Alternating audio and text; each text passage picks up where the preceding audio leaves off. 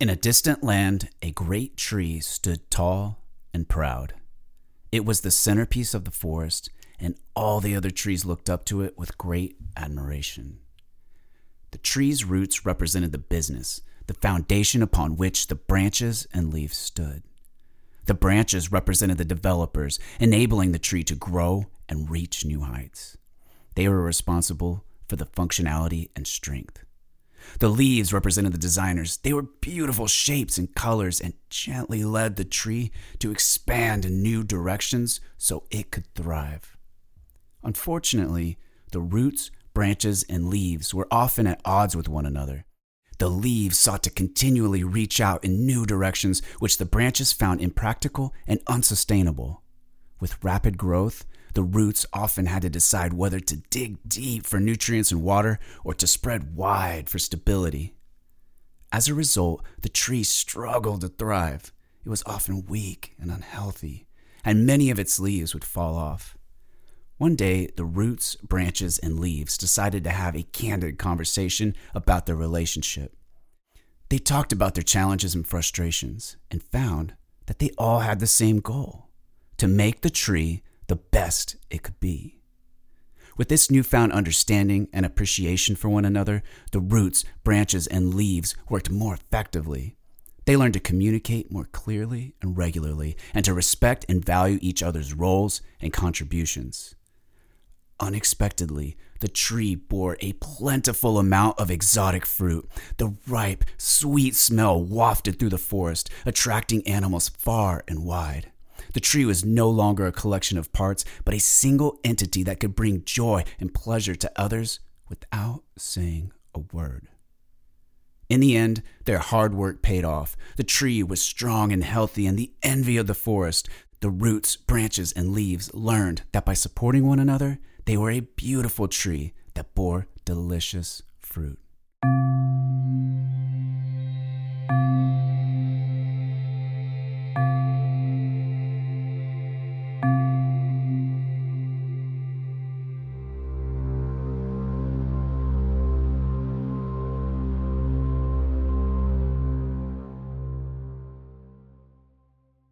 Welcome to the Beautiful Ones and Zeros podcast.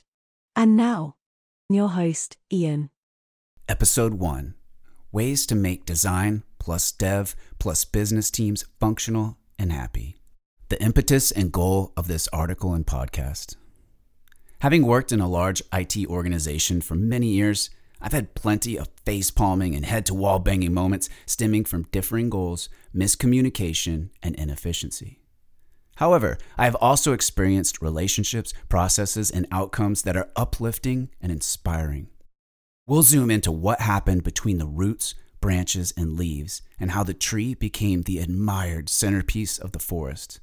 The goal here is to shed light on common multidisciplinary team issues and offer tangible, proven solutions, as well as a few that are experimental and I completely made up.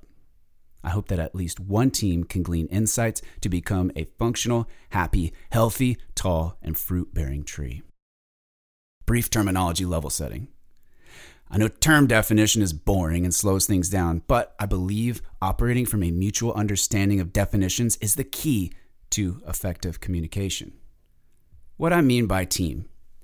Sometimes teams are physical and evident, like in sports, but the cross-discipline digital world is a much different place.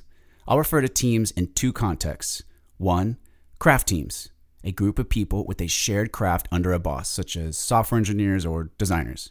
Some places may have multidisciplinary reporting teams, but for the sake of simplicity, I'll use craft team as a reference to those who perform the same job. Two, project teams, a group of people across different disciplines that create and enhance a product for consumers. Other terms could be application development team, application team, execution team, delivery team, or business team. An extension of the core team may include peripheral advisory relationships like legal, content writers, accessibility, or testing. What project teams create? We'll focus on project teams designing, building, and releasing digital applications. Applications provide capabilities such as buying a car, transferring money between people, creating health records, or purchasing products. How teams operate. There are project management techniques such as 1. Seat of the pants. Do whatever, whenever, without formal management. Example, a chaotic weekend of doing chores, watching kids, going back to the grocery store for the third time because you forgot Great Aunt Dorothy's anniversary card. 2. Waterfall. Work in a predictable, linear fashion over a longer timeline. Example, building a house with blueprints, permits, plumbing, foundation framing, etc. 3. Agile. Work in predictable 2-week sprints. Example, vigilantly adhering to that honey-do list and getting things done like a new faucet installed consistently, thus impressing the spouse. 4. Kanban. Pull work off a queue and ready. Example, busting through a pile of laundry during that work training video. Work can be from the ground up, meaning the app doesn't exist, or in a continuous stream. The main reason for bringing this up is that most of what I'm referring to here relates to teams utilizing Agile or some variant. Some issues outlined are inherently a side effect of how Agile operates, namely some requirements gaps. There's a good time and place for each project methodology. I'll leave it there, but we'll spell it out more in the epilogue. How to interpret my perspective. The final bit of housekeeping I'd like to get out of the way before getting into the main content is perspective. My opinions are based on many years of experience in a large professional IT environment. Being opinionated does not mean I think these are the best or only solutions. I am open to and okay with the fact that I might be wrong. My suggestions are a palette of considerations. While I interface with many project teams, I still have a limited and myopic perspective. I liken this to seeing one side of a Rubik's Cube versus a corner view. A slight shift in perspective can reveal that something considered two-dimensional is actually three. Without further ado, the main content. Issues with cross-discipline teams with proposed solutions. Issue 1. Teams are individual stakeholders with different goals. Imagine a veterinarian, a chef, and an aerospace engineer that need to work together to make food for pets in space on the way to Mars. They also meet with business, lawyers, marketing, logistics, etc. What they care about is going to be vastly different. Example, goals for the food. Engineer, survive in space. Chef, delicious. Veterinarian, healthy. Business, cost-effective. Lawyers, safe, and a bunch of printed disclaimers. Marketing, look delicious. Logistics, compact. Observation. Differing goals lead to conflict and poor output. In the digital world, the same often mutually exclusive goals exist. There can be a complicated tension between one's personal goals, craft organizational goals, and business goals. Craft organization goals in dev and design are often entirely independent from business goals.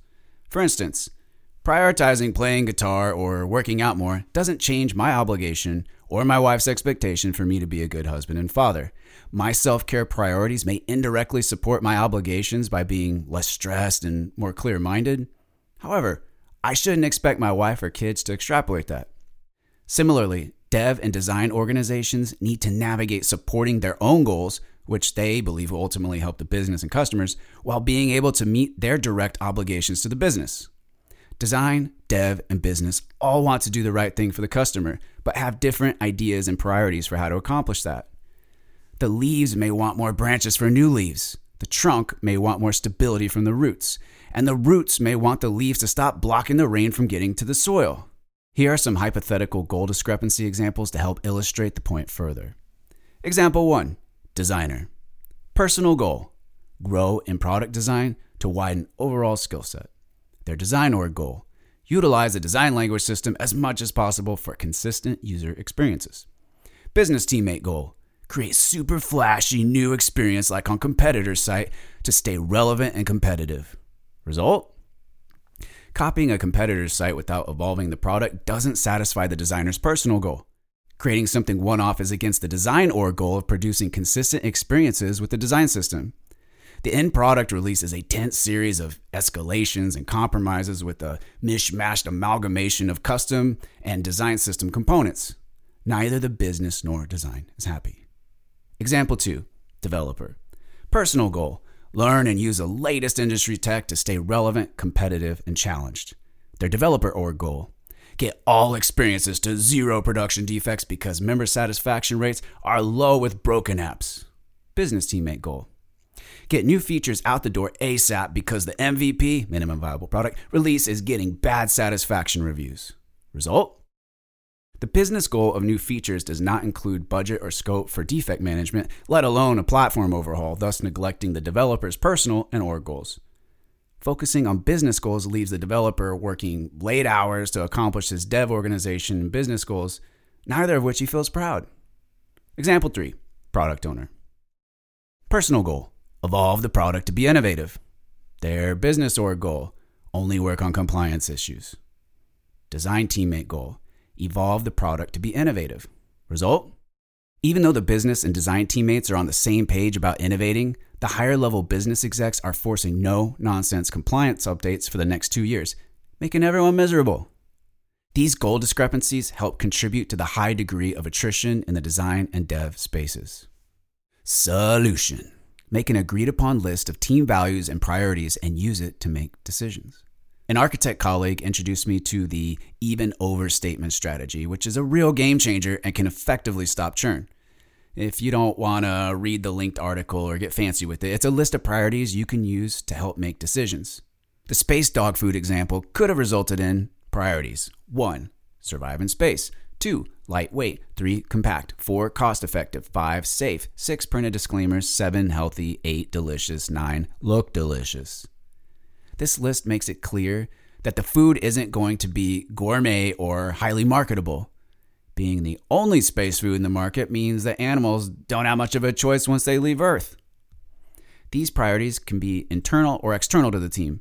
For example, an internal priority is system modernization, whereas an external priority is a quality user experience. The following is not an exhaustive list, but illustrates some potential considerations internal and external to the team. Would your team agree upon the priority of the following? Minimum viable product release, new features, cost, code quality, accessibility, performance, quality user experience, unit functional testing, pipeline optimization, tooling enhancements, reusability, scalability, documentation, internal marketing communication, process improvements, release cadence, decrease third-party resources, dev dependencies up to date. It may be challenging to create a priority list, but once you do, it prevents the implicit competing priority song and dance and decision gridlock. Priority lists provide the ability to agree to disagree when the list is made, not at every fork in the road. It can be tolerable to work on something more mundane if you expect it up front. But unfortunately, what often happens is there are high expectations for a project outcome based upon personal and craft organization goals. As a result, the project crashes with pure frustration, anger, and resentment 6 months later. I've worked on many business applications, spending months going around in circles. I believe it's because we were operating from different assumptions, motivators, and priorities. My current team implemented this prioritization list and decision-making method at the outset of our latest product instantiation.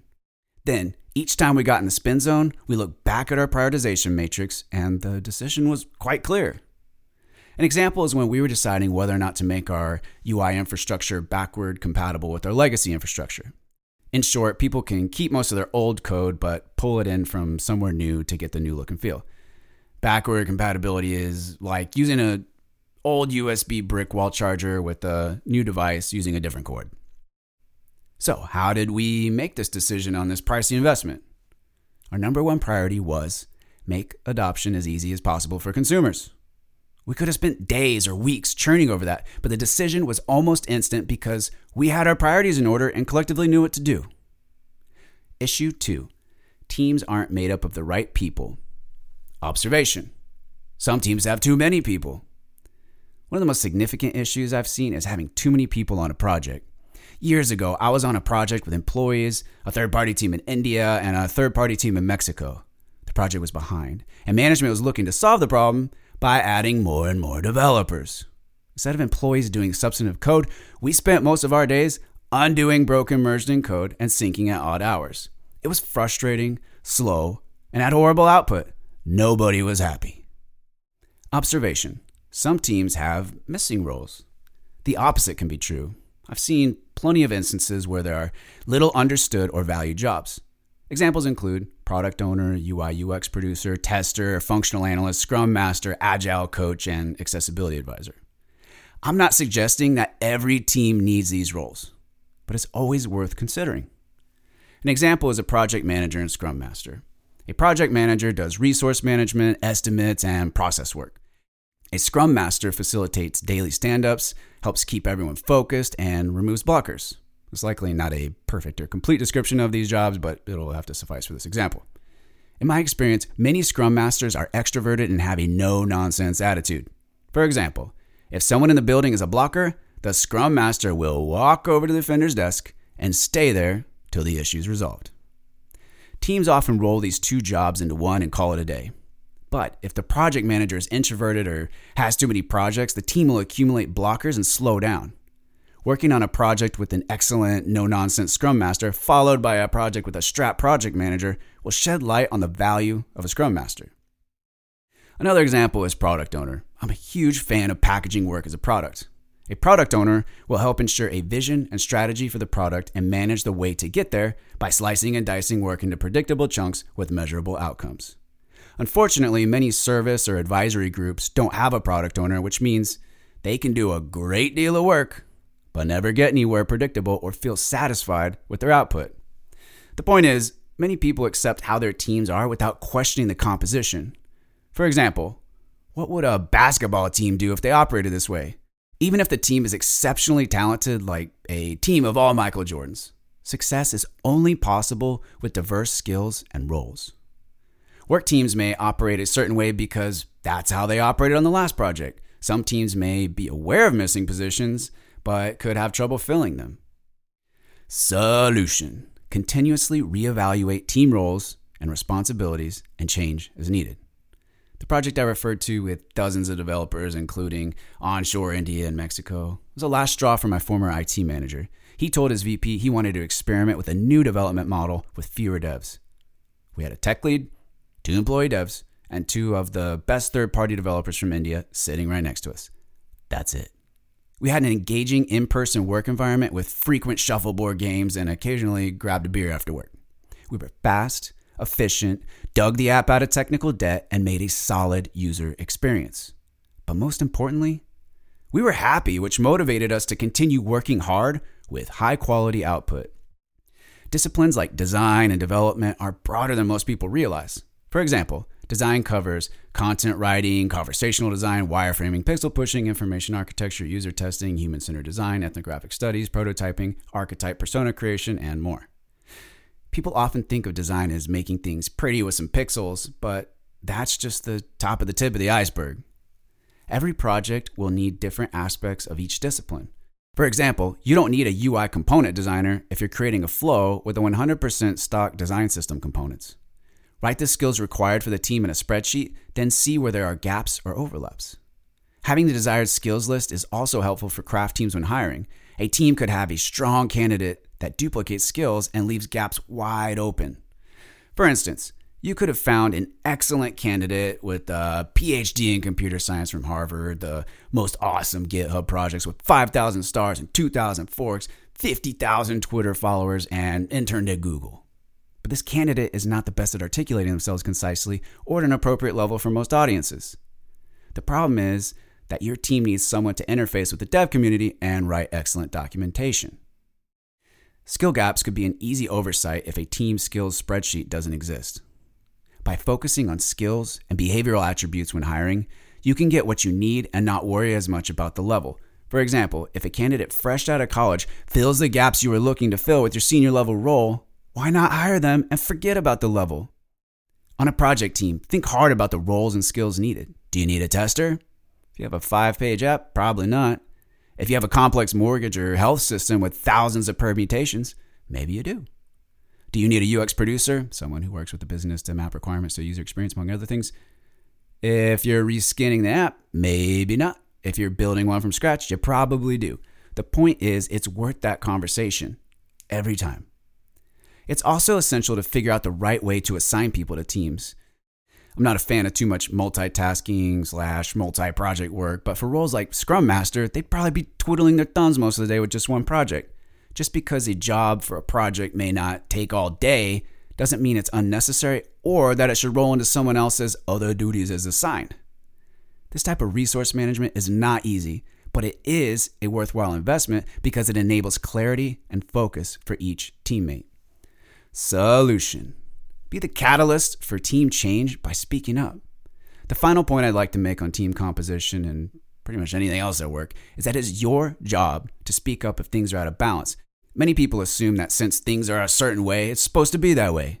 Your project manager isn't in the weeds of your day-to-day and will likely not know how things could improve. In the example of too many people working on a project, my IT resource manager spoke up and got the change, not the project manager. Issue 3. Teams lack connectedness. Observation. Even if people know who their teammates are, it's often not on a personal level. Some meetings feel like an awkward, large family dinner where you can feel the tension in the air, even over Zoom. Your team doesn't need to be your family, but that doesn't mean you can't be tight-knit. It's often a tricky balance. Some people don't want work honey badgering into their personal lives, but at the same time, many want to feel valued and understood. At the beginning of my career, I thought personal banter and relationships at work were a waste of time and distractions from solving actual problems. Now I'm in the opposite camp, realizing how critically important those relationships are. Solution: creatively foster camaraderie, but don't overdo it. There's a book called The Culture Code, which I highly recommend. Spoiler alert, the rest of this paragraph gives a small example. I used to think Greg Popovich was a grumpy man because he frequently yelled at the players, but he pours enormous energy into relationships, including frequent dinners of food and wine. This way, when the going gets tough, he can yell at players in the face with veins about to burst, and they don't take it personally. Since I did a spoiler, I'll double down. In Top Gun Maverick, there's a terrific scene where Tom Cruise is trying to figure out how to cram training into students who are all very competitive and not getting along. He could have ratcheted up the discipline to deal with the situation. Instead, he opted to take them out to play football on the beach, to the bewilderment of his superiors. Well, that's great, Ian, but how does this apply to the real digital world? Solution: integrate team building into rituals. Our team is solid with predictable, agile rituals. One of those rituals is a bi-weekly sprint retrospective. For those unfamiliar, a retrospective is part of an agile process in which you look at what you did over the last few weeks, what worked well, what didn't, and what you're going to improve next time. After a few years of doing this, teams will be light years ahead of where they were before implementing this simple practice. So what does this have to do with the team's lack connectedness? Well, my product owner took the stock agile, what went well, what didn't, what can be improved, and spiced it up with kudos and a single random question like, say, what was your first job? Or what's the best fast food place? While it may seem trivial, those are critically important. Kudos make people feel appreciated. Appreciation is foundational to accepting improvement feedback, feeling valued, and staying motivated.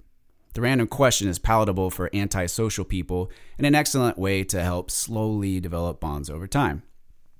Solution: create optional larger team building activities. We have an hour-long forced family fun at the end of the day after our sprint retro, which is optional team banter. It has most of the team's attendance and feels mostly fluid.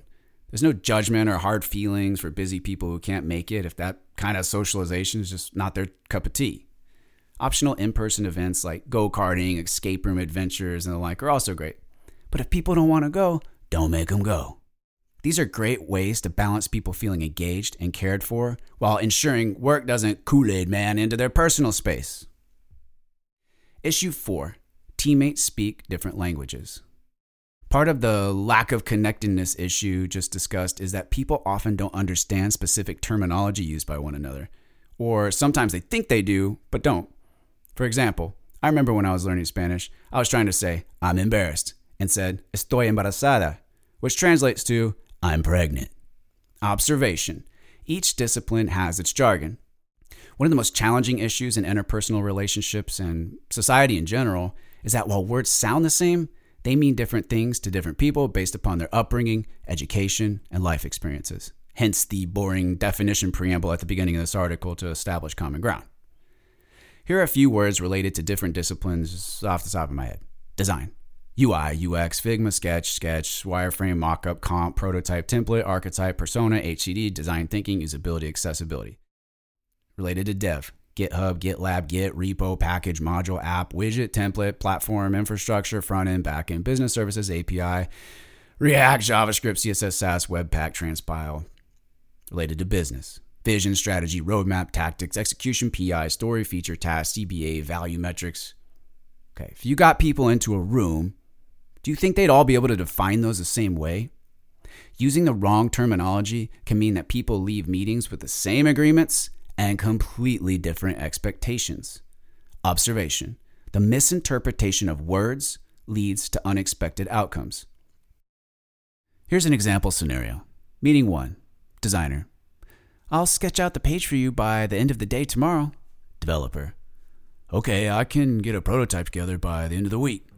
Business: Awesome! You can have the add cowbell to checkout page feature for review on Monday? All agreed. Meeting 2.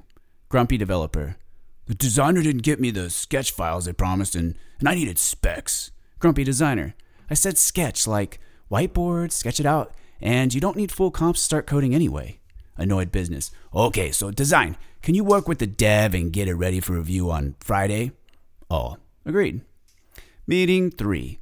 Triumphant devs: We pulled some late-nighters, but we're able to get the prototype ready. Excited business: Cool, let's see it. Review happens. Business: Okay, so we're ready to ship? Devs: What? No, this is a prototype. We still need to write unit tests, do accessibility testing, refactor architect the components, and do API integration. Business: What? I thought we were done. How long does it take? Devs: Probably another PI. 3 months. Business: face palms. This contrived example shows how sketch and sketch meant different things. Words have implicit scope. For instance, capital S sketch was interpreted as high-fidelity comps using design software and toward the latter end of a design process, whereas lowercase s sketch was considered low-fidelity and earlier on in the design process. The same with the word prototype. Some people perceive prototypes as smoke and mirrors, whereas others assume it's the working parts and only a few things need to be buttoned up to ship. Solution: make a team dictionary. Create a culture in which it's a priority to ask questions. Anytime anyone is unaware of what something means, define it in the team dictionary. This dictionary can provide good onboarding material for newer members and last many years. Solution: use the same names for project artifacts. Another solution is to start aligning the name of artifacts across disciplines. Often designers call something one thing and devs another. For example, widget, modal, iframe, panel, or edit details pane could all refer to the same thing. If artifacts need different names due to underlying scope implications, then just be sure to discuss that explicitly. My team owns a library of UI components. A while back, the name of some of the components in design libraries differed from the coded counterparts. So we'd run into discrepancies such as accordion versus expand collapse or dialogue versus modal. Naming differences exacerbate already poor communication between designers and devs. As part of our latest product, we worked hard to align everything possible, leading to better communication in and outside our team. Issue 5. Teams lack a shared vision. Observation: teams lack a North Star. I often ask people, what is your North Star? Which most people can't answer. Even if there's a plan, it's likely to be a long feature list. Not having a North Star leaves a black hole for excitement and inspiration. Solution: design a North Star for inspiration and planning. The first step, if applicable, is to shape your work into a product. Before our latest instantiation of our design system, we treated our design system as a collection of UI infrastructures such as water or electricity. Of course, nobody gets excited about water or electricity unless it's gone. But people do get excited about iOS releases or a new Tesla model. The next step is to define your North Star. There are many ways you could do this, but a good approach could be to have a human-centered design session to flesh out high-level concepts. You can leave the vision as text, but it's much more inspiring to design some flashy mock-ups. From there, product owners know how to slice up the end state to get it into the work queue. I have an example in the article of a Cybertruck. Pretty simple, but you look at it like, wow, that's awesome. If you're in the office, sacrifice a few trees on the plotter printer and put the designs on the wall. Designing a North Star isn't a one and done deal. Instead, it's a good idea to do this 1 to 4 times a year as inspiration strikes. Solution: use your North Star to sell ideas. I've been a designer for several multi-million-dollar investments that started this way. One was for an app that consolidated property adjusters' disconnected workflow into a single app that rolled out to the enterprise. The most significant design was the catalyst for the overhauling of our entire front-end stack. Marketing was done via smoke and mirror hack prototypes, UI mockups, and quick marketing videos for conciseness, portability, and to prevent in-meeting prototype hiccups. We had an antiquated front-end stack when most of the industry had moved on. When pitching to the business, we purposely conflated sexy, responsive design with the presentation stack because the business could technically get what they wanted with the old stack. It felt a little dirty and manipulative, but we knew it was the right long-term move to avoid technical debt, provide faster time to market, and attract and retain top talent. The same architect who taught me the even over trick showed me that intrapreneur trick. As an aside, a colleague of mine and I would take screenshots of our prototype at 4 sizes and put them into a sketch template with an iPhone, iPad, iMac, and MacBook Pro in a single view. These great-looking one-slide pictures were perfect for concisely sharing our vision, but were very time-consuming to create. As a result, I made a tool called Respond, which injects a web page into these devices for easy screenshots. In the article, there's a link to the GitHub project. Solution: let your North Star shine for clear communication and to spark cross-team ideas and collaboration. The last part is to radiate your vision and roadmap with other teams. If you physically go to work, print out the North Star and roadmap and put it where people can see it. We did this for many projects pre-COVID. I still remember feeling proud when people stopped to look at posters for the iOS, iPad, and Android apps. Another way to radiate is through partner demos. Our team invites anyone in our org to see what we've made each sprint. Demos are a great forum to share your roadmap. Issue 6. The organization lacks a shared understanding of what's happening. Observation: people don't know what projects the company is working on or where to find that information. Even if the CEO shares an inspirational message about where the company is headed, people often have yet to learn what projects support their vision, where the resources are, or have any status. The same goes for more routine, mundane, day-to-day operations. Observation: online resources for business, design, and dev are all over the place. Teams have wikis, websites, code bases, InVision projects, mural boards, Figma prototypes, etc. Many don't even know these exist or how to find them or even have access. It may be hard enough to know what's going on in your org, let alone other orgs like marketing or innovation. The issue could exist in financial services, health, research, or the government. Solution: create a company-wide site to house projects. An idea is to create a company-wide project index called, say, Index or whatever, which the entire company would use to store information for every project. In the article, there's an example of Musk Enterprises with different company status, department filtering and whatnot. It's worth checking out. Index would be purposefully simple and include only critical information, such as product/project name, description, marketing, prototype, screenshots, teammates, success criteria, business area, resource links, projected/actual timeline, projected/actual cost, hypothesized/realized benefits. How people think and approach work can be influenced by being purposeful about the type of information. For example, I put success criteria, hypothesize, and realized benefits. Filling this out enables a great deal of transparency and accountability. The tool can filter, preventing a fire hose blast of information. For instance, I probably don't care too much about what the marketing department is doing or projects from, say, 10 years ago. Still, I would love to be nosy about what my design and innovation colleagues are doing. Issue 7. The team structure isn't well defined.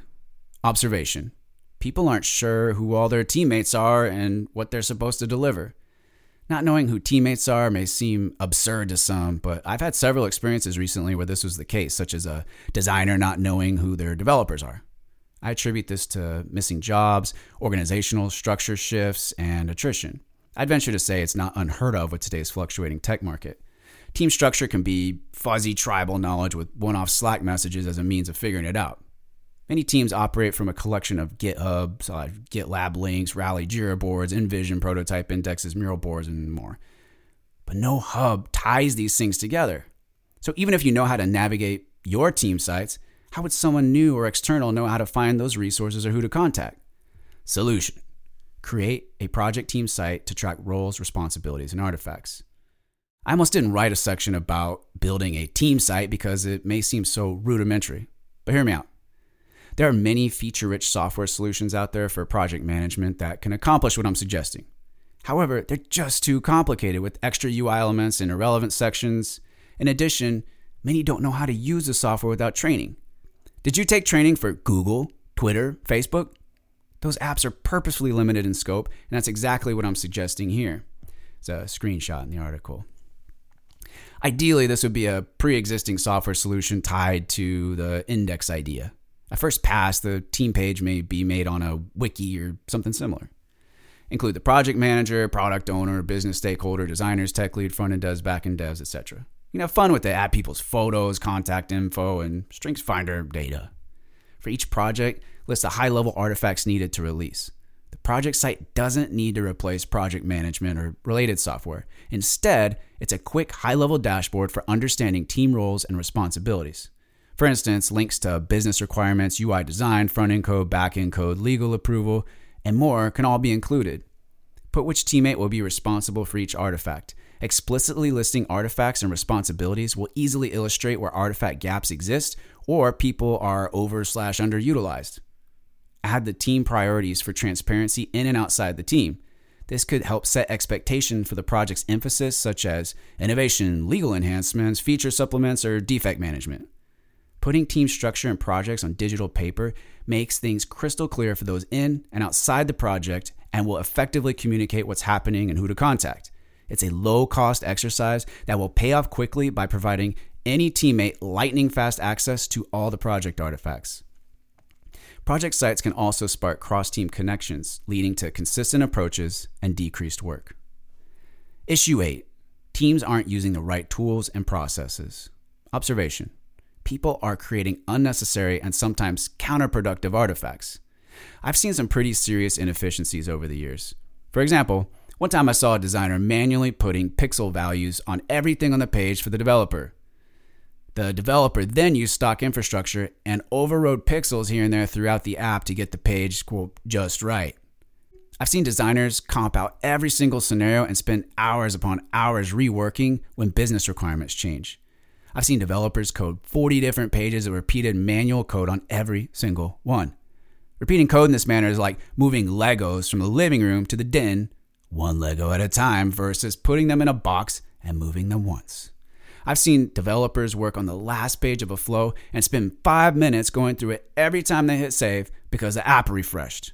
I've seen front-end developers copy code out of Figma and code components manually instead of using enterprise UI infrastructure. Observation. Deliverables are handed off in a waterfall-like fashion. The biggest sin I've seen over and over is handoff. Design gets requirements from the business, finishes pretty comps, and hands them out to be coded. Solution. Create a continuous working relationship with decreased UI artifacts. The first step is to ensure the right project team composition and product vision, as mentioned earlier. Everyone on the team should be involved in every step of the product evolution. What a teammate's job entails will depend on the time span. For example, 1 to 5 years out. Design, ideate with blue sky ideas. Dev, provide high-level estimates. Business, convey funding appetite. 3 to 6 months out. Design, create content and wireframes. Dev, provide estimates, identify roadblocks, and offer alternative solutions. Business, prove estimates. Integration time. Design, work with devs to prototype pages in a paired programming fashion and sign off on code when ready. Dev, take prototype code and integrate it into the actual code base. Business, approve coded solutions. This high-level involvement overview is not meant to be canonical or perfect, just to rather illustrate the idea. Solution, get rid of UI mockups, mostly. Do you notice anything missing from the working relationship timeline? User interface mockups. No Sketch, Figma, Photoshop, Fireworks, Illustrator, Paint, you name it. Simply combine high-level wireframes with a business requirement spreadsheet. Wait, should you ever use high-fidelity UI comps? Yes, of course. There's a time and place for most tools. In my opinion, Figma or the like is best in the following situations. A component doesn't exist and needs to be coded for the first time, or it's faster to use Figma or another tool than code. So how will the devs know what to make without high-fidelity specs? Some key elements may help pull this off. 1. A design language system. 2. Sample UI patterns and applications. 3. Online prototyping tooling. 4. Cross-discipline training. 5. Open lines of communication. 6. Stakeholder involvement in the software integration process. A buddy of mine peer-reviewed this writing and commented, "When I started reading this, I thought I might be included in the audience, but now, in this section, as I read the next 6 solutions, it's clear I am not." My buddy's critique is spot on, and I failed to consider the perspective of those who cannot directly contribute to these solutions. I've been obsessed with solving interdisciplinary issues and have positioned myself on a team that can help solve them by providing tangible solutions. But if you're not in a position to directly provide solutions, find partners that can. Then bring this up to management to help get funding and support by quantitatively articulating any solution's value in terms of time and money saved. That's a bit of a punt, but that's what I've got. A final thought before getting into the specific ways to support getting rid of comps. It's important to note that these are just ideas, and it's best to think about what works best for your team. For instance, a designer may be ridiculously fast in Figma and want nothing to do with code. Or the team may have a savvy front-end guy who doesn't want the fun part of the code taken away. Solution: use a design language system. As mentioned earlier, a design language system is a collection of user interface components that designers and developers across the enterprise use to create experiences versus manually reinventing the wheel in isolation. Utilizing a design system leads to robust, accessible, tested, and consistent solutions, saving time and money. Of course, I'm biased and think a DLS is great, but challenges can exist for project teams if there are defects, missing features, missing components, or the business just doesn't like the system and wants something else. Many think of a design system as a collection of UI components such as buttons, tabs, and form inputs, but it is actually, or at least should be, a Lego person's hair to their entire city and everything in between. There are more specific ways to describe small to large pieces of a design system, but for the sake of simplicity and staying on topic, here are some basic zoom levels. A text input, that's a component. A headline, collection of form inputs, and a submit button, it's a pattern. An entire end-to-end flow, it's an experience. When creating something like a form, there are many micro decisions to make, such as what headline size to use with form inputs, and how and where error messages show up, and how much vertical space to use between components, and how to rearrange components at larger screen sizes to best utilize horizontal space. In addition, people often don't see or consider many hidden aspects, such as how to plumb up data, error handling, and accessibility properties for users with visual impairments utilizing screen readers. Patterns in design and code tooling provide the ability to pre-populate a good chunk of a screen with a single click. From there, it's a matter of changing out text and adding or removing components as needed. This allows designers and devs to focus on higher-level user experience considerations versus getting stuck inventing the wheel. Experiences provide the ability to show how patterns and pages go from the very beginning to end. An example is learning about a credit card product, filling out the form to open the account, and then seeing the account summary screen when the account is open. End-to-end experience examples illustrate how things like page transitions are intended to work and what patterns are appropriate on each type of page. Solution: create an online prototyping tool. One of the most powerful things we've adopted is an industry tool called Playroom. Standardized pages are created in several clicks by accessing component and pattern snippets. The rendered code is shown in preview panes at various screen sizes above the editor. Whether or not you utilize Playroom, I think there are now more robust and maintained ones, or some other online tool, the concept remains. Figure out a way to get UI components and patterns in an online editor with zero code setup and an easy-to-use interface. People have been giddy about using Playroom and are amazed at how fast our team can answer their questions in our support channel. We respond with production-grade code that can be copied and pasted into their applications. Online prototype tooling is a great learning opportunity and results in helpful code versus throwaway mockups. Our team receives innumerable Slack messages, wow emojis, thank yous, meeting callouts, and the Playroom site receives thousands of monthly hits. Solution: provide robust cross-discipline training. Just like I had mentioned the importance of definition defining and alignment, another essential opportunity is to get designers and devs to level up a bit on each side. I love the concept of React, that's a code framework for rendering a user interface, or any other similar framework because it's abstract and more declarative. Want a text input? I have a code example here. It's text input, some funky characters around it. Syntax may look intimidating to non-coders, but it's not hard to look at and figure out what's going on. I made a crash course for designers containing the absolute minimum knowledge needed to understand our React components, the design system features, and how to use Playroom. Developers don't need to be designers, and vice versa. The amount of training on each side should take a few hours and will pay great dividends with increased communication and understanding. Solution: open lines of communication between design, dev, and business. The entire product team should be on Slack, Teams, or any other online social forum to communicate constantly. People who don't want to see too many messages can mute the channel. Handles like @SpaceFoodDevs or @SpaceFoodDesigners can be made so specific craft-related groups can be notified in the channel when a message is relevant for them, despite being on mute. Solution: invite stakeholders in the software integration process. Be sure that all stakeholders have access to the code repository. Hopefully a demo link is available for feature branches as part of the CI/CD, continuous integration, continuous delivery pipeline. For those unfamiliar, when code is checked in from a developer's machine to a remote code repository, processes can run to build and deploy code. When a request to merge code into the mainline opens up, means move code from the dev's working branch to the staging or production code base, developers should put the scope of work in there, such as update content for entire flow or redesign confirmation page. Merge request summaries help prevent scope creep and irrelevant banter. Various stakeholders should approve the code depending on the type of update. An example on my team is that someone on the accessibility team must sign off on any new component. For anything else that doesn't affect accessibility, they don't need to be bothered.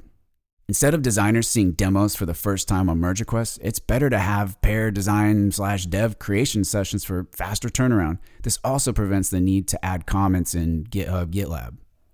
Issue 9, teams aren't given the space to innovate. As a quick tangent, I think the word innovation is overused and generally refers to incremental improvements. Innovation is going from a horse to a car, or iPod plus phone plus internet to the iPhone. An incremental improvement is a verified status on Twitter or the ability to edit your iMessage. Okay, that aside, I think innovation is still helpful because it's more uplifting and motivating than incremental improvement. What if your boss said, "Hey everyone, next sprint is incremental improvement sprint. Get ready." That just doesn't have the same ring to it. Observation: innovation time isn't a priority. When I worked in the application development area, a few uprisings of innovation sprint occurred. Still, they inevitably faded in favor of new apps, adding features, or fixing production outages. Some companies give their teams time to do whatever they want as long as it helps the business in some meaningful way, while others don't support innovation time at all. Solution: make innovation time a priority. My product owner prioritizes an innovation sprint each quarter, effectively 8 weeks of do whatever you want per year. I can't overemphasize how important this is. 1, open innovation signals to employees that they are trusted to make sound decisions and stay on task. 2, it brings forth ideas the product owner may have never considered.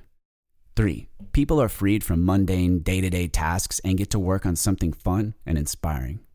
For example, our Playroom online prototyping tool with production-grade code was done in an innovation sprint and has been one of the most successful tools our team and others utilize. Even if the output from the innovation sprint isn't earth-shattering, it generally results in quality of life updates like Figma symbol enhancements or code template creation, which ultimately has a compound effect in the future due to the efficiency boosts. Of course, there will be people who abuse time and there will be unviable ideas. But even if there are only a few gems, morale increases, leading to higher motivation for typical day-to-day work. It's like going on vacation to recharge your batteries. It's the roots stretching out to find pockets of fresh soil, or the branches reaching out to provide the leaves valuable sunlight outside the canopy, or it's grafting and splicing to make a new species with even more delicious fruit. Recap: get the team composition in the Goldilocks zone with the right type and number of people. The right composition will enable optimal efficiency, faster time to market, and happier employees. Create a collectively agreed upon ordered list of values and priorities for decision making. Create the list taking into account personal, craft organizational, and business goals. This list will help level set expectations and make for more confident decision making. Create a project team dictionary to alleviate miscommunication. In addition, align artifact names across disciplines for more precise and effective discussions. Focus on human connectedness, but don't overdo it.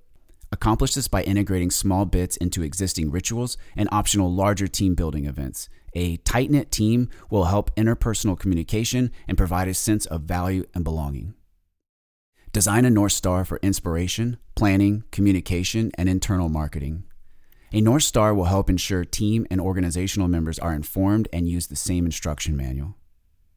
Consider creating a simple website that combines company initiatives with team makeup and priorities. This tool should never be more complicated than projects and teams, except perhaps a back-end dashboard.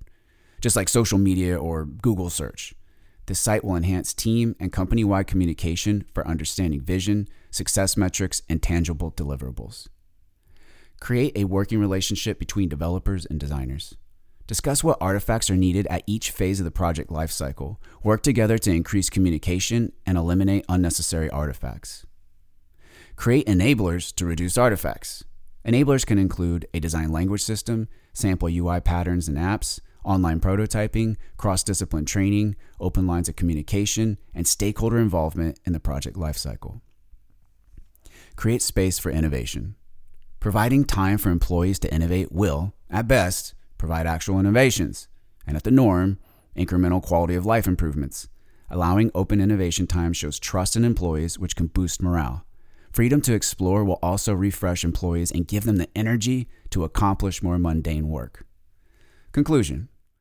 There is no one-size-fits-all solution for solving team issues. The ideas outlined in this article may or may not work for you, but the higher-level points remain. The roots, branches, and leaves all need each other to survive. Therefore, it's in everyone's best interest to make all team parts as functional and healthy as possible, not ignore problems or undermine others to win an outcome. It is incumbent upon you, intern to CEO, to speak up when team composition, tools, and processes seem less than optimal. You don't need all the answers, but it is essential to see if you can get a manager, producer, product owner, anyone really, to help get the team together and figure out what's needed and continuously change for the better. This continuous introspective process is the destination. What works for you today may not work for you tomorrow, and that's okay. So stay agile, commit to continuous evolution, and be the admired centerpiece of the forest, bearing sweet fruit for all.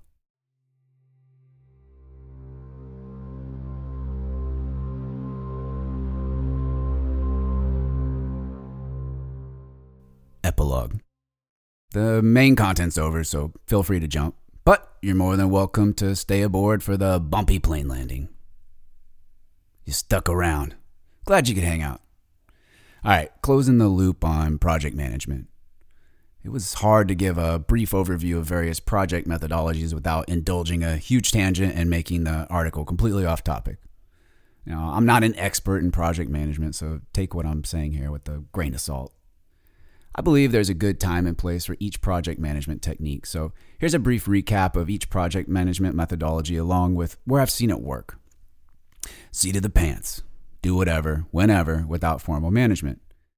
Lack of detailed management is good for highly organized managers and employees with specific tasks and low team dependencies. I've worked on innovation projects, presentations, and exploratory work that were largely autonomous in nature. While I bounced ideas off people and had reviewers, a project team was not dependent on my work, and project management would have been unnecessary overhead. Waterfall.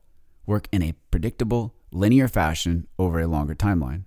It may be appropriate to spend more time fleshing out requirements versus building the car while driving for things like a large mortgage or health system. Agile. Work in predictable 2-week sprints. Agile is practical when a project foundation exists or if there's a clear roadmap with specific requirements and work is sliced into reasonable, manageable chunks. In my experience, this is the majority of how project teams operate, such as a team adding features to an account summary page. Wagile. They're hybrid operating models that take the best of waterfall and agile, such as Wagile. I'm not going to pretend to be an expert in this, but conceptually it seems like a good idea to meet in the middle where appropriate to balance solid requirements with failing fast and predictable iterative output. Kanban. Pull work off a queue when ready. This is suitable for small feature/defect management queues. Waterfall versus agile. The most relevant point of expansion to help land the plane is a comparison between waterfall and agile and some of the side effects of agile.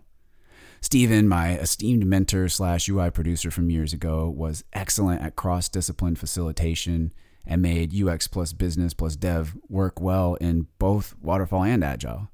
In fact, many of the ideas outlined here result from his knowledge seeds in my brain. Waterfall has the benefit of solid requirements. For instance, When I worked on a mortgage system, we worked with analysts, developers, business, and design to flesh out requirements into an Excel doc with specific requirement IDs. Requirements make it clear whether or not the user experience is accomplishing what it should. However, technical limitations or requirements gaps can be found later in the project, which may put a kink in things. For example, if you found a piece of data was missing on page 28 that had other dependencies, including state-specific regulatory inputs, that could turn the whole app upside down. Finding critical gaps late in the game in Waterfall is tantamount to constructing the 28th floor of a skyscraper, only to find out the foundation needs to be redone. Agile is great for more quickly identifying gaps by hitting the ground running. Typically, some minimum viable product MVP gets shipped out the door ASAP, with features added iteratively over time. As a result, artifacts are reduced and the time to market is much faster. One issue I've seen with Agile is that with reduced artifacts, undocumented code may be the only canonical source of truth for business requirements. The problem is that the designers often don't have a healthy working relationship with the devs, and they speak different languages. Poor requirements understanding results in designers making decisions with business, handing them off to devs, and not realizing the implications of their decisions. Designers ask for something they see as small, devs see as huge, and neither understands why. The other critical flaw I've sometimes seen with Agile is that it can lead to poor architecture, resulting in a spaghetti mess of code. It is tantamount to building a kitchen, a bedroom, and subsequent rooms without starting with the house's overall design. While there are highly functional and successful teams, I've seen many working relationships go south over the years. My suspicion for the teams that tanked is a combination of COVID, remote work, attrition, and management structure. My company went from embedded design plus dev reporting teams to a centralized design organization with the craft team model where designers are virtually on a project but not in the management reporting structure. While each approach has pros and cons, I noticed a tremendous communication breakdown when the design org stood up. Now, I'm not suggesting we go back to the good old days, but some eggs got dropped in transport. The ideas in this article attempt to alleviate process/relationship breakdowns, including the inherent unwanted side effects of the Agile project methodology. Wow, that was a giant squirrel. Thanks for entertaining the tangent. A bit about me. I've been a designer and front-end developer for over 20 years. I've done back-end work and was a tech lead while working in the application development space. On the design language system team within the design organization, I've worked on visioning, prototyping, internal marketing, architecture, infrastructure code, community support, training, application development, team augmentation, and cross-team relationship building. My internal passion project is leading the front-end development community. About this article. I've had the idea of writing articles with the associated podcasts in my head for a long time and didn't expect the first one to be about relationship/process stuff. However, I was matrixed into the application space recently and saw some of the same cross-discipline issues from when I worked in the application development area many years ago. In addition, I'm about to start a new chapter in my career after nearly 16 years in the financial services industry. I wanted to offload what I know during the transition in the hope that it's helpful to others. Cross-discipline team navigation is critical for a happy work environment. Hence, team stuff for episode 1. Writing this article took a lot more time to put together than I expected. I was initially going to turn on the mic, do an off-the-cuff recording, and call it a day. But the cross-discipline team topic in particular is so difficult to talk about without going down rabbit holes that I decided to write it out to make it coherent as to not waste people's time. I plan on making the future episodes more succinct and narrow in scope. Some topics include lessons learned from building a design system from scratch, twice, approaches for effective mentorship and leadership, unorthodox thoughts about how to approach design, how to approach a career in front-end development, how to navigate being a designer and developer at the same time, applying UX principles to code, etc. Thank you. I'd like to thank my buddy Carl. He's a good friend that tells you what you need to hear, not what you want to hear. He outlines some critical flaws and oversights in this writing, and it is much improved as a result. Thanks for your time.